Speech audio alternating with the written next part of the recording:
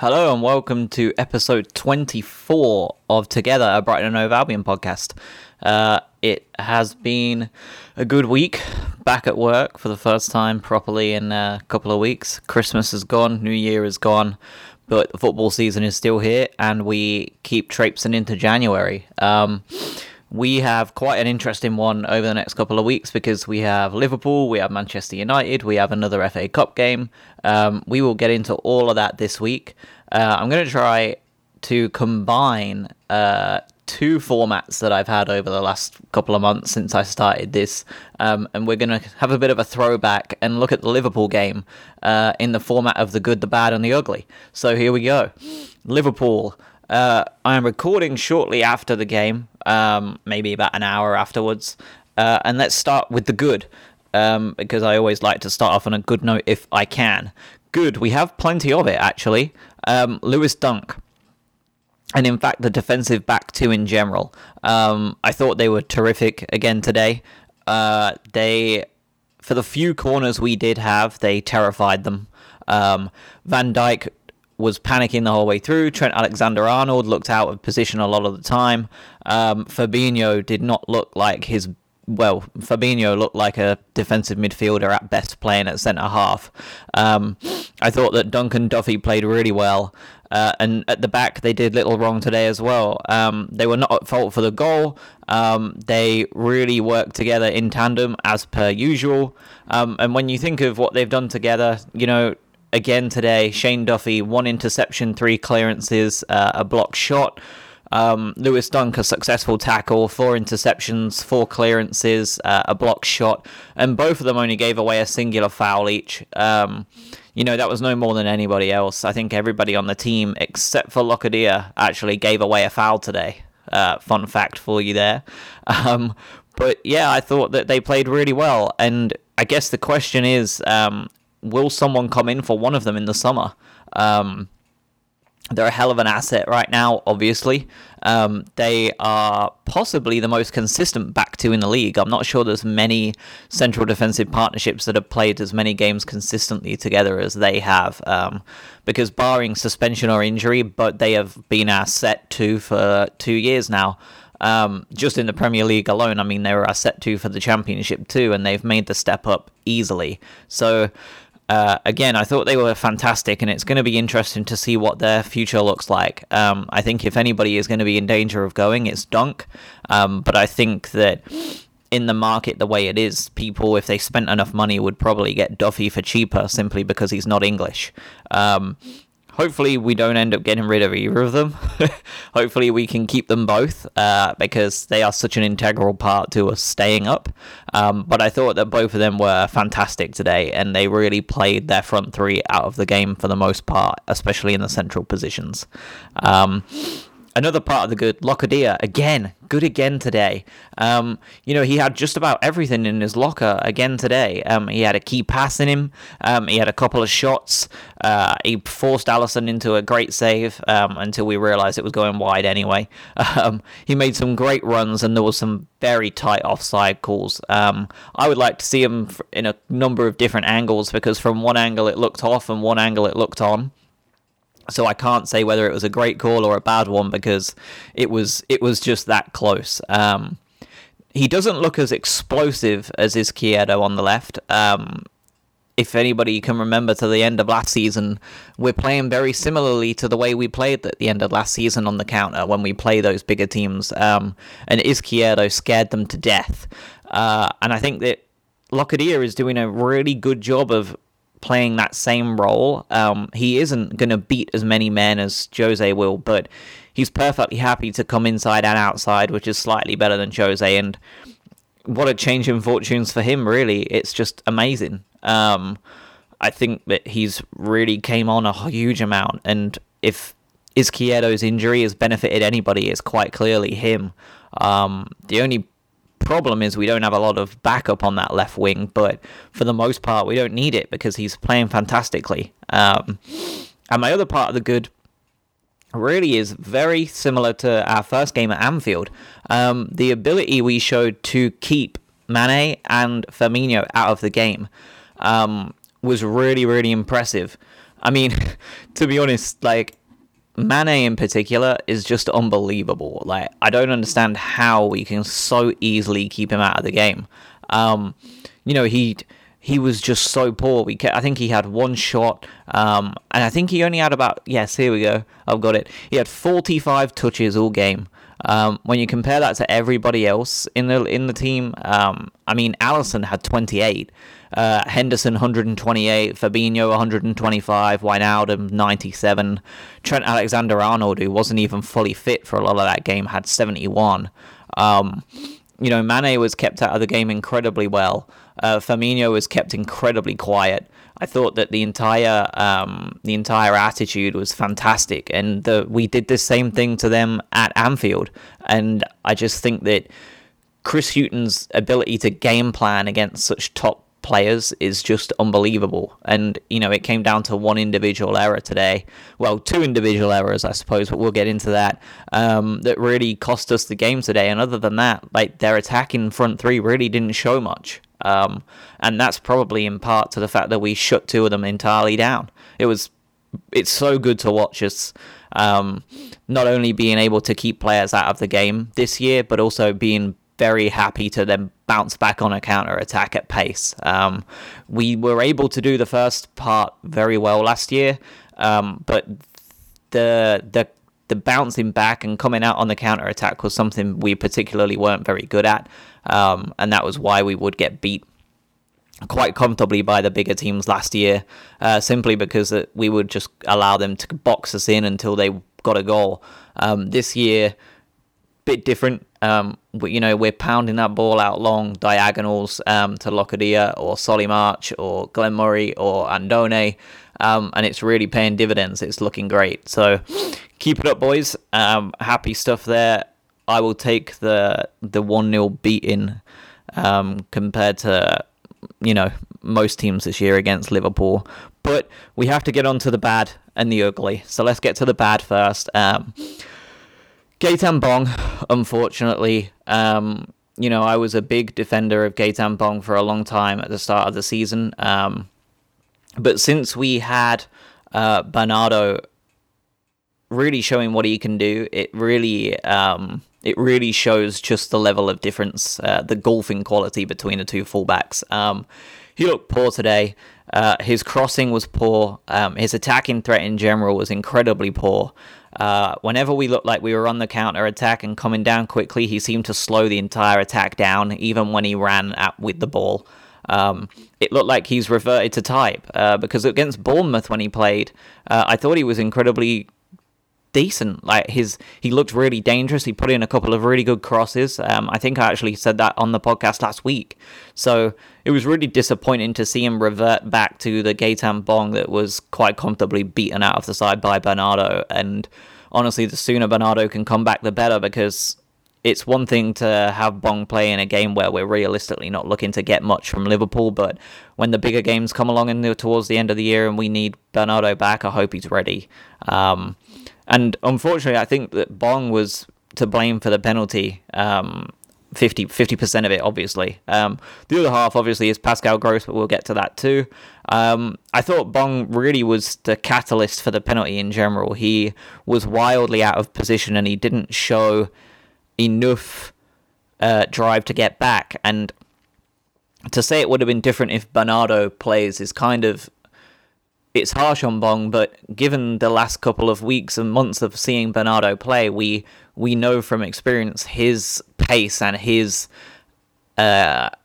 just kind of mental ability to fly back and do something. And Bong didn't show that at all today, and I just wonder if it was Bernardo in the same spot, if he would have came back and made a difference and helped out Gross. So yeah, I thought Bong was really poor today. It's a shame. I think the other one of our players, well, there's three of them. Solly March was also incredibly poor today, I thought. He was invisible. He only made 16 passes all game, and his pass accuracy rate was at 67%. I think Locadia had the exact same amount of passes, but he was at somewhere closer to 80% pass accuracy. And, he had no shots, no key passes. He only made one tackle, so even defensively, he wasn't doing his job very well. He looked anonymous. it was very similar to early in the season when we played teams like Watford, when you forgot Solly March was even on the pitch, and unfortunately this time it was on his favoured right side, so there's not really much excuses we can make, and we can't even make the excuse that it was Liverpool, because Locadia executed whatever his game plan was to perfection, because he was constantly a danger. I think Knockouts should definitely be knocking on the door here. I think he probably should start next weekend at Old Trafford, and it's a shame that it's came to that, because I thought that Solly March, just before Christmas, was really coming into his own, but he's definitely regressed over the last 2 or 3 weeks, which is a shame, both for the Albion and my fantasy team, because I brought him in, and he got a couple of assists and now hasn't done anything ever since, so I need to try and find a replacement there. So, the ugly is the last one. A lot of Liverpool fans very vocal on Twitter about how wrong we all are, but I thought Kevin Friend and his entire officiating staff was really poor today. They say that the referee is paid to make the big decisions and get them right, and actually I think he did. I think it was obviously a clear penalty. I think that he made a couple of big decisions with the offside calls that looked via the replays to be a benefit of the doubt. Some of them could have been given, some of them could not have been. Again, 2 offside calls that were given against us. Frankly, were just so close that on the 2 replays they showed, one of them looked onside, like it looked onside and offside at the same time. So it's a shame that we didn't get the benefit of the doubt on either of them, but it is what it is. Unfortunately, that phrase doesn't take into account the 20 or something 50-50 choices that he has to make every single game. And of those 20 plus 50-50 choices he has to make, in which he's got to decide whether Brighton or Liverpool are going to get the call, unfortunately 20 out of 20 he sided with Liverpool today. There were numerous 50-50 challenges that really could have either gone either way or just played on, and he chose to play the ball for Liverpool's favour. There were numerous times where the ball went into touch, and he had 2 choices. He could either give the ball to us or give the ball to them. And whenever it seems that the strategy of 3 or 4 Liverpool players to scream at the referee incessantly for around 3 to 4 seconds was enough for Friend to then give them the call every time. There were a couple of throw-ins and 2 corners that probably shouldn't have been corners or throw-ins to them, but their strategy of screaming in his face for 3 or 4 seconds until he gives them the decision was really quite the telling difference.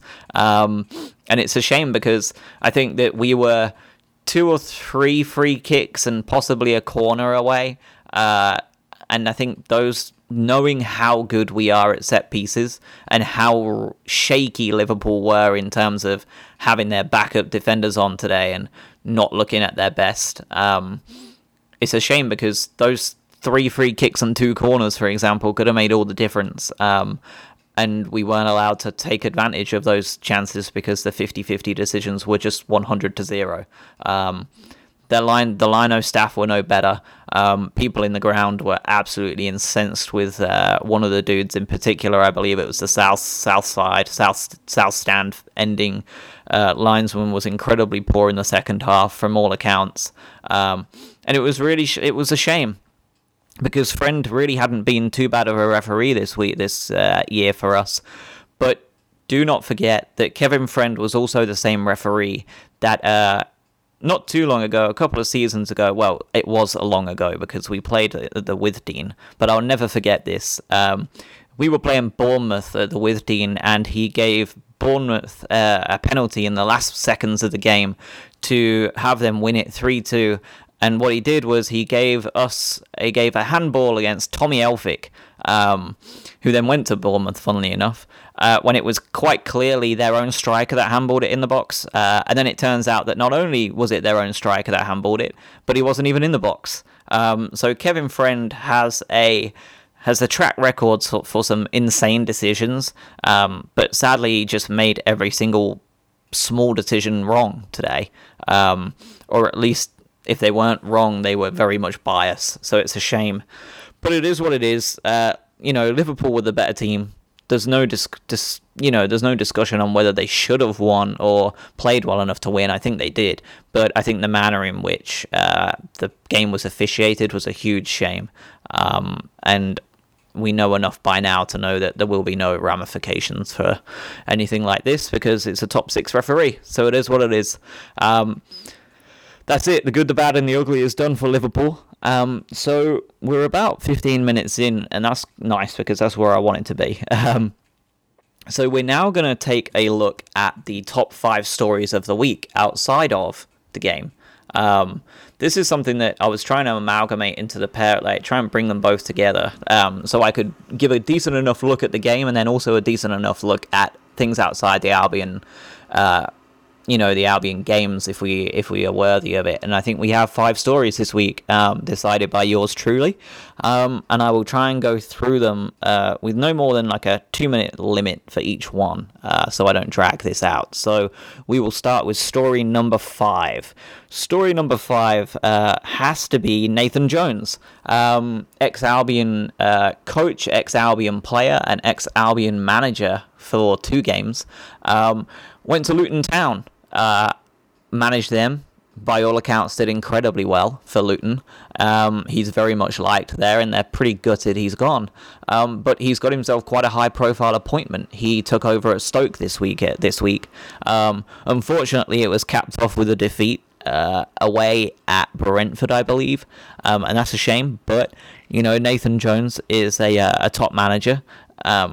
In that kind of level, and I wish him all the best. I really hope he does well, because it would be quite fun to see Nathan Jones bring them back to the Premier League and have us play him sometime next year or maybe the year after. I would love that. He plays some really fun football for anybody who isn't sure. Or isn't aware of what he did at Luton. They were very attacking. Unfortunately, that did lead him to conceding a couple of goals or a couple of weird decisions or a couple of weird results. But overall, he plays a very attacking game of football. And it's really quite an entertaining back-to-front kind of style. And if he can implement that at Stoke, it would be not only a welcome addition to Stoke's history of style of football, that ugly long ball football probably won't be a consistent staple for them under Jones, but also it could really push them up the Championship, and who knows. Like I said, all the best. I hope he does really well, and we will see. So, story number 4 is the FA Cup. We obviously beat Bournemouth, thank goodness, and we looked forward to the 4th round. And the 4th round gave us a nice draw, by all accounts. West Bromwich Albion are at home. The at home is very important in that because I think we have a very good chance of going through to the next round and continuing our nice little FA Cup run of late in the last couple of years. The significance going around the West Bromwich Albion game, and the reason it even made it onto my stories of the week, was the 5-game ban for somebody on social media that was given out. And it really brings in the discussion of, how far does this go? What are the ramifications of this? Where is the line? What's the bar? So for those of you who aren't aware, it seems that one of a Brighton fan, probably a young, idiotic Brighton fan, made a comment that essentially the West Bromwich Albion game was not very good. And he referred it to one of their legend players that's now passed away, Cyril Regis. And it really struck the ire of their fans because he was a legend, and they reported him to the club, and the club have duly banned him for 5 games. He did not use any offensive language in terms of swearing or curse words or anything like that, but it was in poor taste, incredibly in poor taste. But, there are comments every week that are absolutely vile on Twitter, for or against us. They're wishing death on people, they're wishing suicide on people, they're wishing cancer, they're wishing, just awful things. And the homophobia and bigotry that Brighton fans particularly have to see on their timelines, especially during match days, and if we're doing well, even more so, is just so vile, and we don't see those people getting the ban or any kind of ramifications for their actions. Particularly with the reason this is probably going to be so much bad blood is because of the J. Rodriguez Gaetan Bong racism problem. And, it's tough because some of the comments that were made by Burnley fans last year in reference to the Jay Rodriguez and Gaetan Bong thing was they weren't just in poor taste, they were outright racist. They were disgusting comments, and none of those had any kind of ramification or punishment. In fact, they were actually protected by the club because the club came out in support of that and protected the fact that Jay Rodriguez may well or may not be a racist or may have said some of those comments. I wasn't there. I don't know what was said. He was found... I believe there was found to be not enough evidence to confirm or deny whether he said what he was supposed to have said to Gaetan Bong. But the fact of the matter is, Burnley's attitude was very poor in the way that they came out protecting that, and really just kind of almost kind of condoned the comments, it felt like, and it was really poor. So, where is the line on this? Obviously the idea is that you don't say anything on social media that can be traced back to you. Not that I would encourage you to say nasty comments on an anonymous account, but if you're on a social media account that can be traced back to you, it's probably a good idea not to say something that you wouldn't want your grandmother to see. But when teams have different standards and people have different standards of what they're gonna kind of, I say convict with kind of like air commas around it because it's not a conviction, but it's tough because where is that line? It was a horrible can of worms that was then opened. Brighton fans and West Bromwich Albion fans then went on the offensive, found dozens upon dozens of tweets asking for fans to be banned, and I guess the entire social media world from West Brom and Brighton went dark. So is this fan being made an example of, and they're not going to be consistent? Are they, I think they're probably scratching their heads and wishing they'd never done it at this point. And guys, if you don't like what you see on social media, they do have a mute button, they do have a block button, and they do also have a report button. So if you don't like what you see, I recommend that you probably just block or mute them, and report them to Twitter or Facebook or anywhere else you're on, and let them take care of it. They're a private business. They can have people on, whoever they want to have on their platform. But at the end of the day, it's up to them. I'm not sure. My stance on it is I'm not sure the club should be making those decisions for them. But, it is what it is. Story number 3. I expect story number 4 to go on and on and on, by the way. Story number 3. Anthony Knockaert returns to Instagram. What a 2019 kind of story that is. It's almost like we are a gossip magazine now. But the reason why it's significant and it makes my stories of the week is because the recent conversations we've all had on this podcast about Anthony Knockaert and his attitude, his feelings towards the club, the potential that he may be on his way out. I thought it was really interesting I was straight on there to see what he was saying. And I have the quote here. Nocky returned to Instagram and he said, 3 years ago today I signed for this great club. We brought this club to the Premier League, which was an amazing time and hopefully many more good memories to come.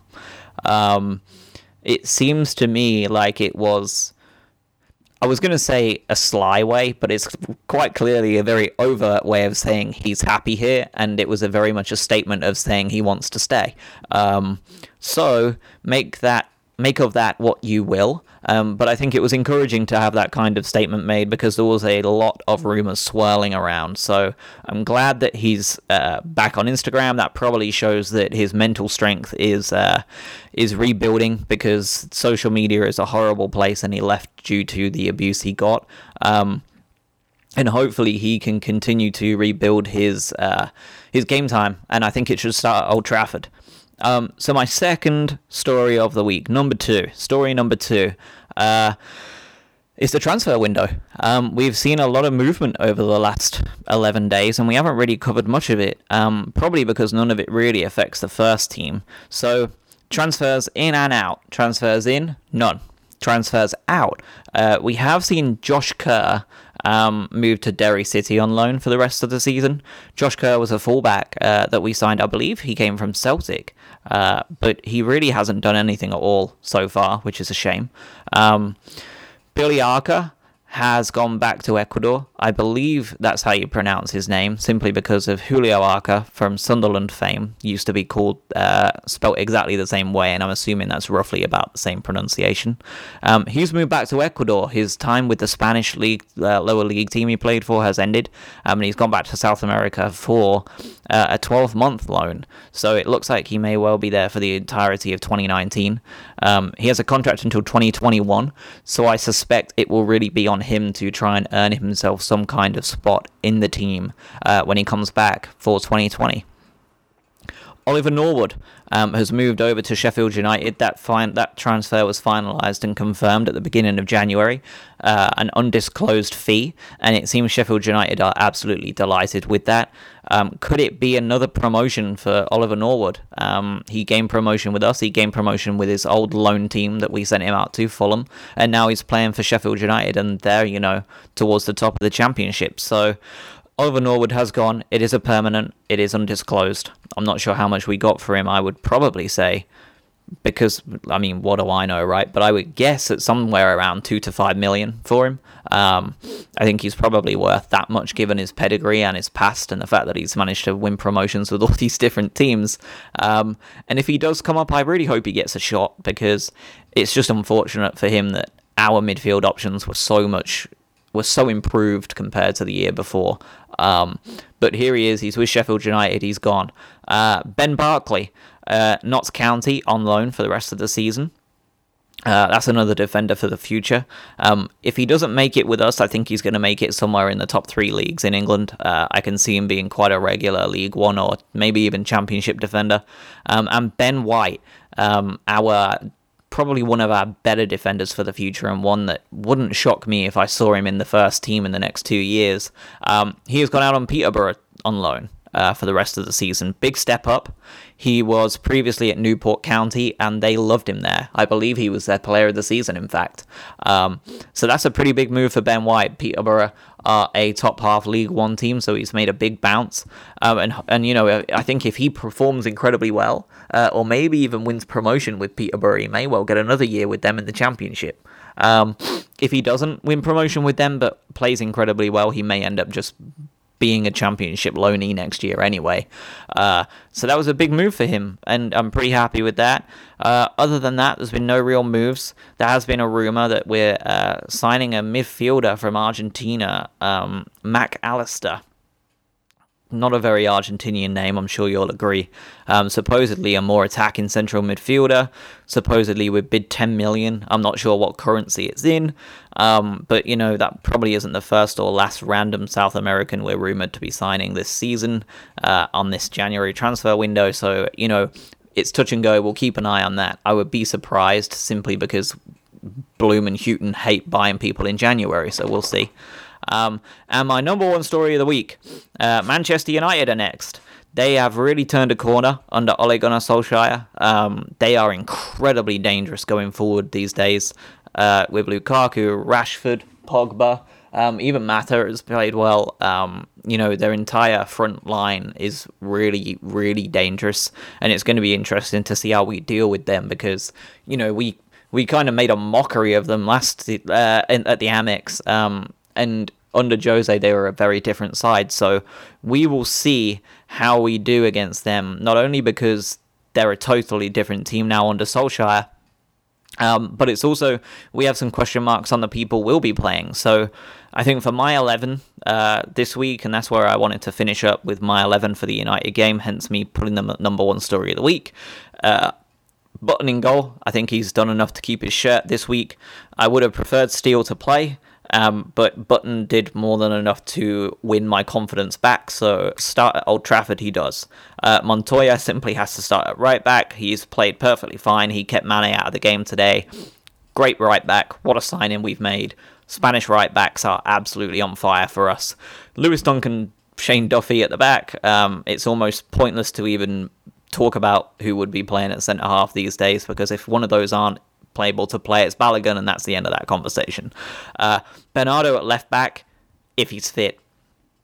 Question number one there is Bernardo going to be fit to play at Old Trafford? Hopefully we rested him this week in plans for playing him next week. We'll see. If not, obviously Bong has to start there and we'll see what happens. Question mark number one, left back. Question mark number two, right winger. For me, Knockaert has to start. I thought he played really well for that 10 or 15 minutes. Well, more like half an hour he came on for against Liverpool. He gave us that little bit of extra edge. He's not as quick as Solly March, but he really showed that edge that we need. And with that kind of attitude on both sides, it simply has to be him. Solly March shouldn't be playing. I think he needs to have a rest this week. Davy Proper in the midfield. Gross in the midfield and Stevens in the midfield. I really like the midfield three we're going with right now in terms of a more flat midfield three. But this is question mark number three. Where was Bissouma? Is Bissouma okay? We need to find out about that throughout the week. We will keep an eye on it because if it was up to me, Bissouma plays instead of Gross. I thought Gross was really poor today against Liverpool. We needed more of a box-to-box dynamic midfielder, and Gross is not that. He's really struggling in this flat three. But I don't think that Kyle should take his spot. I think only Bissouma should be doing that if he is fit and able. Locadia simply has to start on the left. We have no idea on Izquierdo. Apparently, he still isn't training yet, so there's really no other option. If Knockaert is to start on the right, as I think he should, people may decide whether it should be Locadia or Solly March on the left. I say that's not a decision. That's quite clear. Jurgen Locadia has been our player of the last 30 days. He absolutely has to start, and I think we have to play Andone up top this weekend. That centre-half area for Manchester United is very slow. They are not the best defenders in the world. That is really quite clearly their biggest weakness under Solskjaer, Mourinho, or whoever it is. And I think that Andone should absolutely get the start and bring on Murray late. But I don't think we should be starting Murray this weekend. I think it showed that I think it was a better decision to play him against a Fabinho, who's pretty rapid on his feet, but poor everywhere else. And we can play Andone on it with a game that the defenders are kind of the absolute opposite. They're pretty good in the air, but they're crap everywhere else. So that's my starting 11. There's about 4 or 5 question marks on there in terms of what the reality is going to be, because we don't know about our left back, our right winger, what our central midfield looks like, and really how it's going to work out up top with Mario Andone. But that is it from me. We have nailed our Liverpool game. We have nailed our top 5 stories of the week outside of the Liverpool game. Thank you for listening. As always, follow me at TogetherBHA, and I will see you next week. Be safe and have a good one.